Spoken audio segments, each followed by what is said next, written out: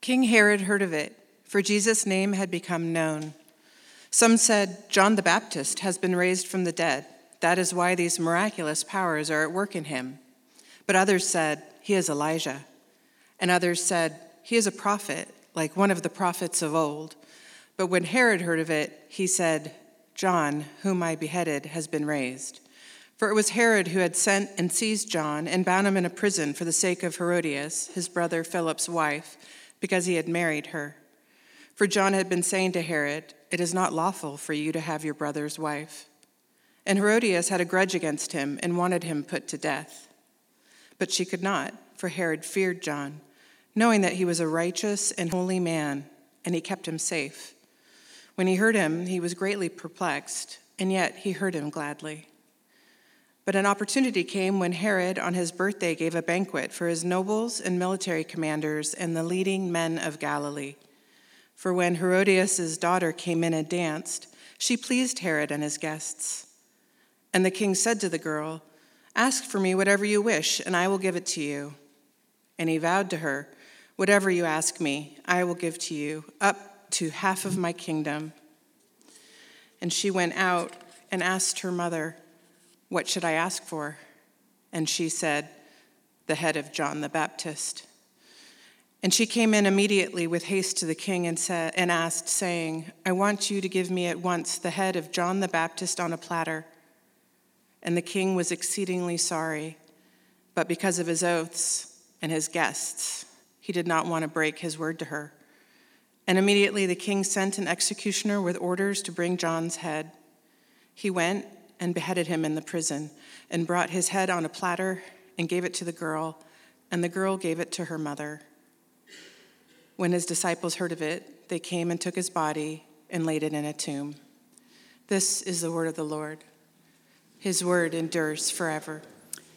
Join me as I pray. Heavenly Father, we are so grateful for the Bible. We are thankful for this text, which we know is written for our instruction. Heavenly Father, would you use it? Would you give us soft hearts and open eyes and unstopped ears to hear what the Spirit is saying to us this morning? And would you be glorified this morning? We pray in Jesus' name. Amen. Well, good morning, Apostles Church. I just want to begin by saying that I am extremely thankful and extremely grateful that I have this privilege of opening the Word of God to you guys this morning. You have been my church family, Jaylene and my church family now for almost 2 years, and it's been great. And I want to also say thank you to our elders, to Ryan and to Joe and to Daniel, who is not here, also for the privilege of being able to preach this morning at Apostles. So thank you very much.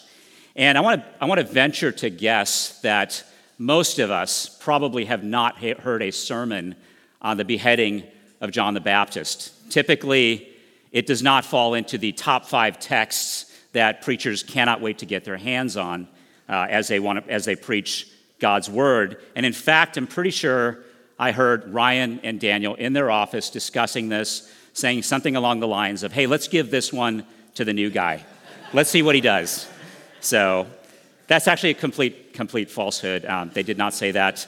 And I'm extremely thankful that we do not avoid any text of Scripture in this church. Outsource maybe, but avoid definitely not.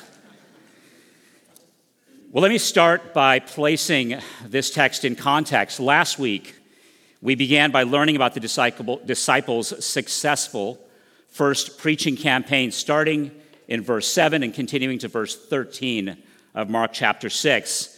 The disciples are faithfully proclaiming that people should repent. They are healing people. They are casting out demons. And that account gets interrupted by the text we have before us this morning, which is a flashback to the beheading of John the Baptist by King Herod. Next week, starting in verse 30, we'll pick up again the story of the disciples' successful ministry tour, starting with them reporting back to Jesus about everything they have seen and done, and going on to participate with Jesus in teaching and feeding 5,000 people. So contained in verses 7 through 44 of Mark chapter 6, we have an account of ministry suffering embedded within an account of ministry success. And that juxtaposition inspired the title of the message today, which is Proclamation and Persecution. And it also inspired a question: why would Mark arrange the text this way? My answer to that question is the big idea of today's sermon. The Holy Spirit, working through the pen of Mark, wants us to know that faithful proclamation will provoke fierce persecution until Christ returns. I want to say that one more time. Faithful proclamation will provoke fierce persecution until Christ returns. Let me start also by defining my terms as I begin the message. I will use the term persecution synonymously with the term spiritual warfare or spiritual opposition, since Satan ultimately is the author of all persecution against God's people. Now, viewed this way, persecution is part of the normal Christian life. And Paul says this explicitly in 2 Timothy chapter 3, verse 12. He says, "Indeed, all who desire to live a godly life in Christ Jesus will be persecuted." Persecution is therefore either the present reality or the future expectation of every Christian. It will look different in Santa Barbara than it does in Sudan or Saudi Arabia, but it is no less real. Now, the message this morning is a very serious and sobering message, but my prayer and my hope is that it will also be one that lifts our souls. It's also a message of encouragement. Now, God used the persecution of his Son on the cross to bring about the salvation of the world.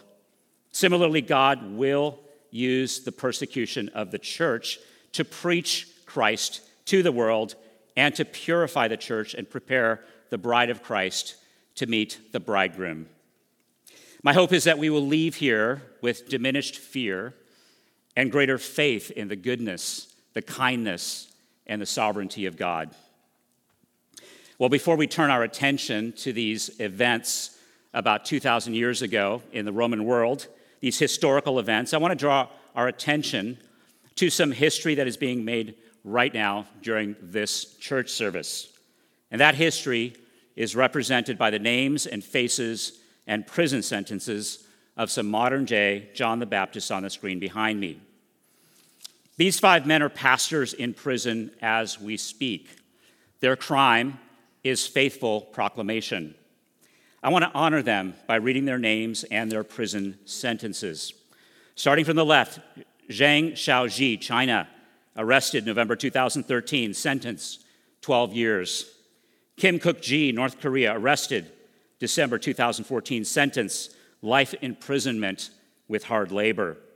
Zafar Bhatti, Pakistan, arrested July 2012, sentence death. Anushavan Avidian, Iran, arrested September 2023, sentence 10 years.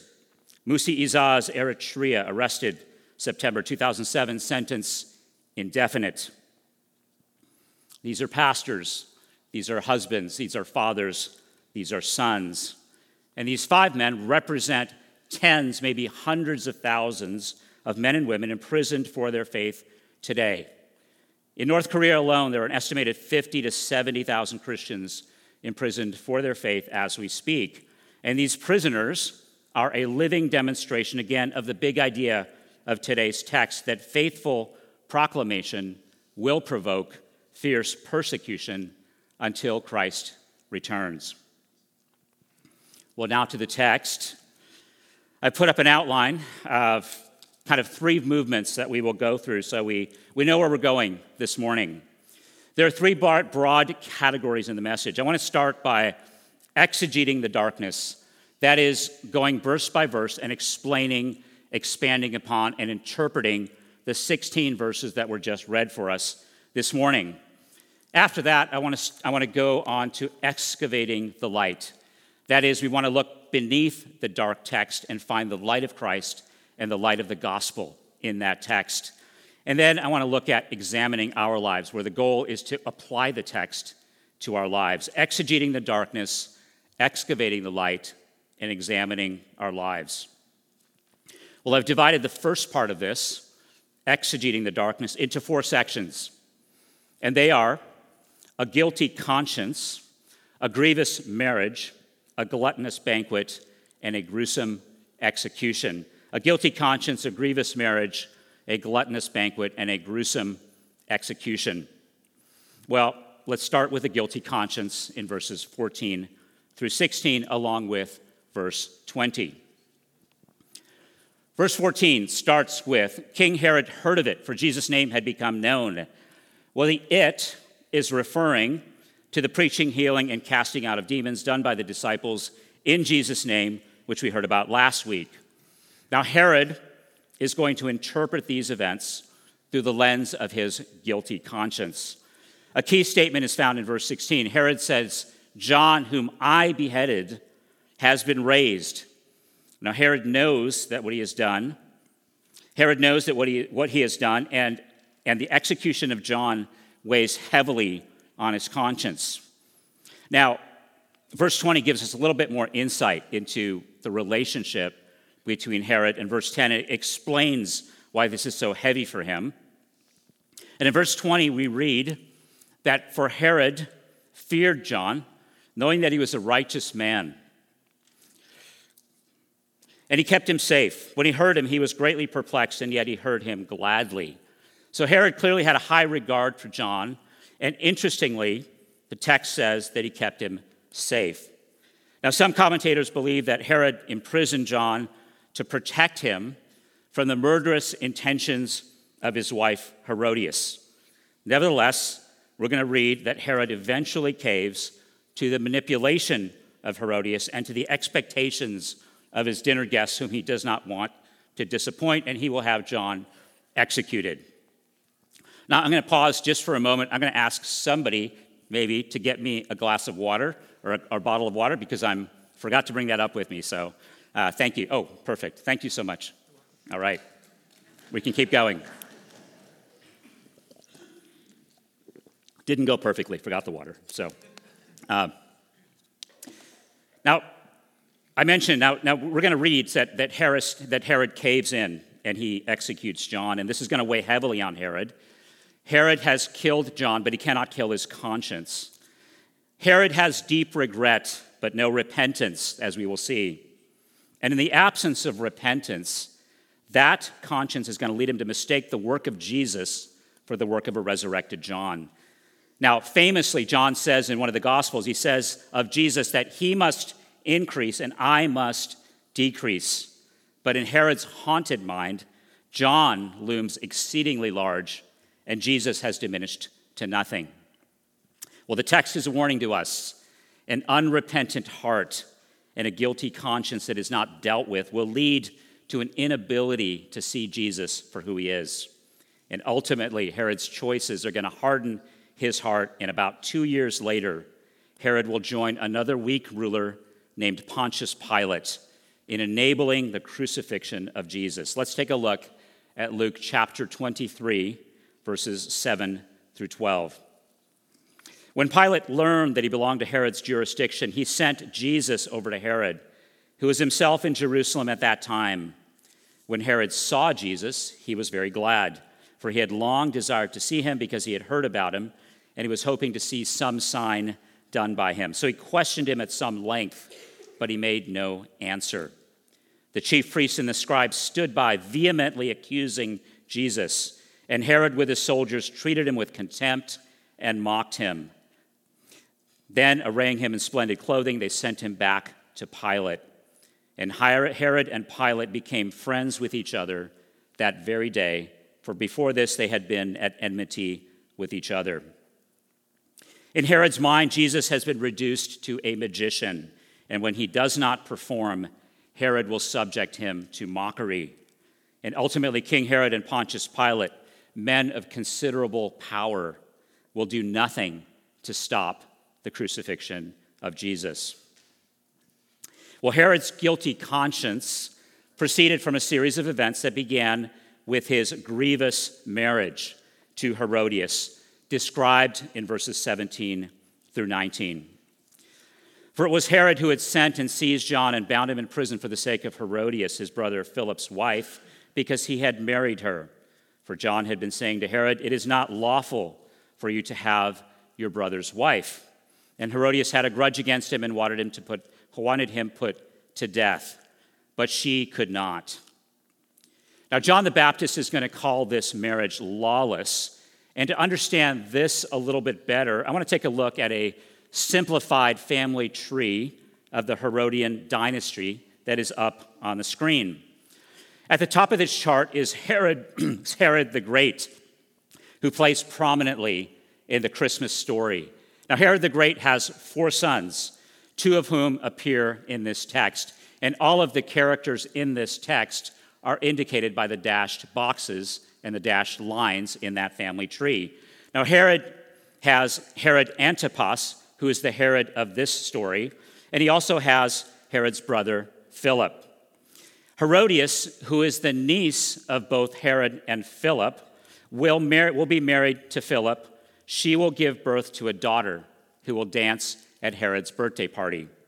That daughter is not named in the Bible, but Josephus, the Jewish historian Josephus, will tell us that her name was Salome. I will use that name going forward.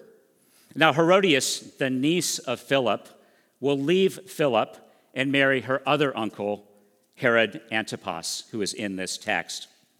Now, John the Baptist will confront this marriage between Herod and Herodias. He will call it lawless, and undoubtedly in his mind, he has Leviticus 20:21, also on the screen below the family tree. And it says, "If a man takes his brother's wife, it is impurity. He has uncovered his brother's nakedness. They shall be childless." John's message to Herod and Herod was simply this: marriage is not defined or legitimized by mere human desire, but only by the laws of God. And John courageously called a powerful man to repentance, and he paid for it with his life. John did not align himself with political power, but he preached to power. And the church today is called to do the same, proclaiming that the only definition of marriage consistent with the laws of God is the union between one man and one woman for life. Now, this faithful proclamation can and will continue to provoke persecution. Well, because of John's faithful proclamation, Herodias nurtured murderous intentions toward the prophet John. And those intentions find an opportunity for fulfillment at the birthday party of her illegitimate husband. Herod will invite the nobles, the military commanders, and the leading men of Galilee to a banquet. And I call this a gluttonous banquet because it is a banquet of perverse appetites, in which the main course will be the head of John the Baptist on a platter. Verse 21 starts with, "But an opportunity came." Now, interestingly, the New International Version says, "The opportune time came," which parallels the language in Luke chapter 4, where we are told that Satan, after tempting Jesus in the wilderness, departed until an opportune time. So the similarity of the language is a hint that although Herodias is the lead actor in the murder of John, that ultimately Herodias is a puppet and Satan is the puppeteer. Well, verse 22 records Salome's dance, which pleased Herod and the men present, and many commentators see the dance of Salome as an erotic dance, but there's actually nothing in the text that allows us to say that with certainty. But there's some good reasons to believe that is the case. First, this is a gathering exclusively of men. Secondly, Salome appears later in the text to be a very shrewd and active participant in the manipulation of Herod, acting in concert with Herodias to secure John's execution. And thirdly, the reckless response of Herod to the dance, offering Salome up to half the kingdom, suggests both a drunken party and something more than an innocent dance of a young girl going on here. Now, to the gruesome execution that is going to conclude the text in verses 24 through 29. In verse 25, we're going to see again the appearance of Mark's favorite word, immediately, and Salome will make haste, and she will waste no time in carrying out the wishes of her mother, Herodias. Now, verse 26 is probably, or perhaps, the most pitiable verse in the entire account. King Herod, we are told, is exceedingly sorry for what is about to take place, but this sorrow does not lead him to repentance. Instead, he will choose the fear of man over the fear of God, and he also will waste no time immediately sending an executioner to carry out the girl's instructions to bring John's head on a platter. Now, Proverbs chapter 6 provides a commentary. It says that there are 6 things that the Lord hates, 7 that are an abomination to him. And we will find at least 3 of them in this text. Hands that shed innocent blood, a heart that devises wicked plans, and feet that make haste to run to evil. Well, these dark events in the life of John the Baptist provide a sobering illustration of today's big idea. Faithful proclamation will provoke fierce persecution until Christ returns. God, however, will use that very persecution to advance his kingdom. Let's turn now to the second movement in the message, that is excavating the light that is buried in this story, a light that is greater than the darkness of which we have just read. And that light is the light of the gospel. Now, you probably thought we only had 4 G's in the sermon, but with the word gospel, we're going to go 5G this morning. So, as we dig deeper, we find within this passage the following gospel paradigm. Just as the sin of Herod and Herodias led to the death of the righteous prophet John, so also my sin and your sin and all of our sins killed the righteous Son of God. This is the doctrine of the cross, and this is the offense of the cross. It was you and me that put Jesus on the cross. When we exegete the darkness of Herod and Herodias, we also exegete ourselves. And we exegete the broken world in which we live. We live in a world of guilty consciences and lifetimes of regret, of corrupt kings. We live in a world of grievous marriages. A primary consequence of the fall in the Garden of Eden was the perversion of marriage, in which men oppress women and women subvert men. From these broken marriages come a host of broken families and relationships. We live in a world of gluttonous banquets in which our disordered appetites make idols of the good gifts that God has given us. And we live in a world of gruesome executions where we regularly sacrifice children for the sake of sexual freedom through millions of abortions annually. We live in a world where nations and terrorist groups rise up unprovoked against innocent people and against other unsuspecting and peaceful nations. But here is the good news of this passage. John's sacrifice could not take away sins, but he pointed to a more perfect sacrifice. John was a forerunner and a type of Christ, but he was not the Christ. The death of Christ on the cross was more than sufficient for any and all of the sins committed in this dark text and committed down through the ages. The light of Christ's atoning death is greater than the darkness of the world. Now, one of the most edifying aspects of reading church history is that it brings us into contact with spiritual biographies, stories of men and women whose pre-Christian lives exhibited great darkness, but in whom the light of Christ overcame that darkness. Somewhere around the year 1745, a young 20-year-old John Newton found himself engaged in the transatlantic slave trade. Newton's job was to kidnap innocent African men and women and force them onto slave ships where they would be transported to England. Newton would sexually abuse many of the slaves. Newton and others would pack the slaves like sardines into the ships in the lower compartments in inhumane conditions, causing many of them to die before arriving at their destination. John Newton was an evil man. He was a wicked man. He was a murderer, a slave trader, a fornicator, and a sex abuser. And he would be plagued and haunted by a guilty conscience for decades to come. But unlike King Herod, Newton repented.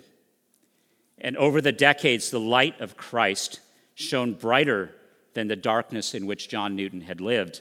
Newton would eventually work with William Wilberforce to successfully end the slave trade in the British Empire in the year 1807 and to become the father of anti-slavery and anti-sex trafficking movements throughout the world to this day. And of course, he would be the author of the hymn, Amazing Grace. Newton's conversion is one demonstration that the redeeming power of Christ's sacrifice, foreshadowed in the dark text that we just read, is brighter than all the darkness of human history.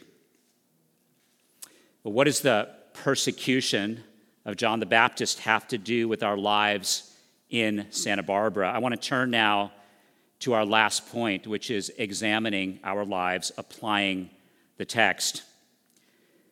As we heard earlier, John the Baptist courageously preached to powerful authorities named Herod and Herodias, and he paid for it.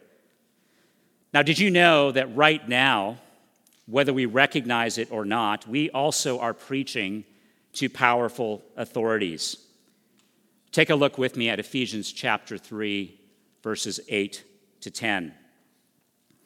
Now, Paul writes, "To me, though I am the very least of all the saints, this grace was given to preach to the Gentiles the unsearchable riches of Christ, and to bring to light for everyone what is the plan of the mystery hidden for ages in God, who created all things, so that through the church the manifold wisdom of God might now be made known to the rulers and authorities in the heavenly places."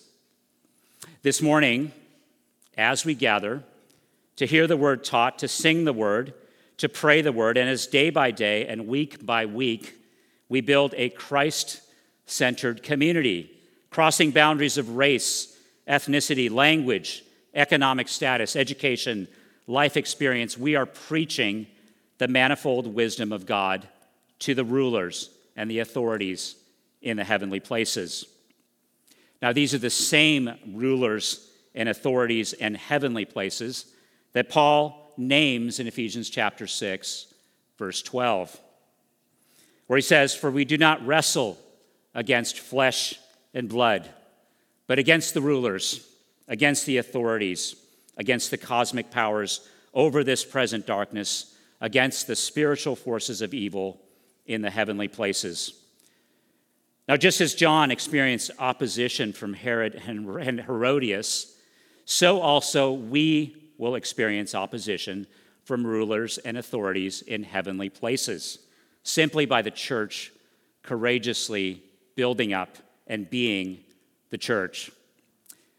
Now, what does this persecution from rulers and authorities in heavenly places look like in Santa Barbara, California, 2024? Well, at least for the present, it seems that we have been spared some of the more intense suffering endured by much of the global church. Nevertheless, spiritual opposition remains real even in our city. Now, sometimes Satan will work through human authorities. Sometimes it looks like an adoption agency putting the brakes on an adoption because a Christian couple is not willing to affirm homosexuality. At some point in the future, it might look like a Christian college losing its accreditation because it teaches a biblical instead of a cultural view of gender. Sometimes satanic persecution works from inside churches, nurturing theological drift and gossip and sexual immorality to destroy churches.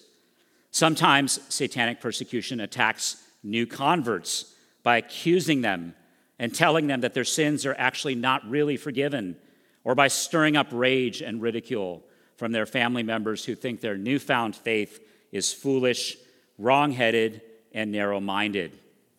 And sometimes Satan attacks Christian families, doing his best to make marriages hard, to create walls of hostility between family members, or to harden resentments that can fester for decades. And sometimes Satan will persecute us by attacking our physical bodies, as he did with Job, as he did with the Apostle Paul, who spoke of his thorn in the flesh as a messenger of Satan. Sometimes it will look like chronic pain, mental illness, depression, unexplained illness that makes it hard to meet with God's people and to meet in prayer with the Lord himself. Church, as we enjoy a wonderful church life here, wonderful fellowship, rich worship, we are called to be alert and to be aware as the rulers and the authorities in the heavenly realms push back on us. I want to pause before I wrap up this morning. We've covered a lot of ground, and I just want to review where we've been before I close the message. We started by exegeting the darkness of the text, working our way through a guilty conscience, a grievous marriage, a gluttonous banquet, and a gruesome execution. We then looked beneath the darkness and we excavated the light. We saw that the sacrifice of John pointed to a more perfect sacrifice of Christ, which is sufficient to overcome all the darkness in our lives and all the darkness of human history. And then we examined our lives and saw that just as John preached to human authorities, so also we are preaching the manifold wisdom of God to the rulers and authorities in the heavenly places simply by faithfully building the church. Therefore, what was true of John is also true of the church. Faithful proclamation will provoke fierce persecution until Christ returns. Well, as I conclude, I want to finish with encouragement. As we consider the realities that I have just described, I want to encourage us to lean into the vast treasure of the promises of God for this life and for the life to come. The Apostle John made it clear that greater is he that is within us than he that is within the world. The Psalms speak over and over again of a God who answers prayer, a God who's close to the brokenhearted, a God who will overcome and provide victory for us. Jesus himself promised that he would be with us until the end of the age. And David in Psalm 27:13 proclaims, "I shall look upon the goodness of the Lord in the land of the living." Well, we don't have to look far to see that Psalm 27 that I just quoted from David is true, and it's already been fulfilled in our lives. Each week in this church, we go from strength to strength as we worship together on Sundays and as we gather freely for spiritual encouragement at community groups and prayer meetings and meetings over coffee with brothers and sisters.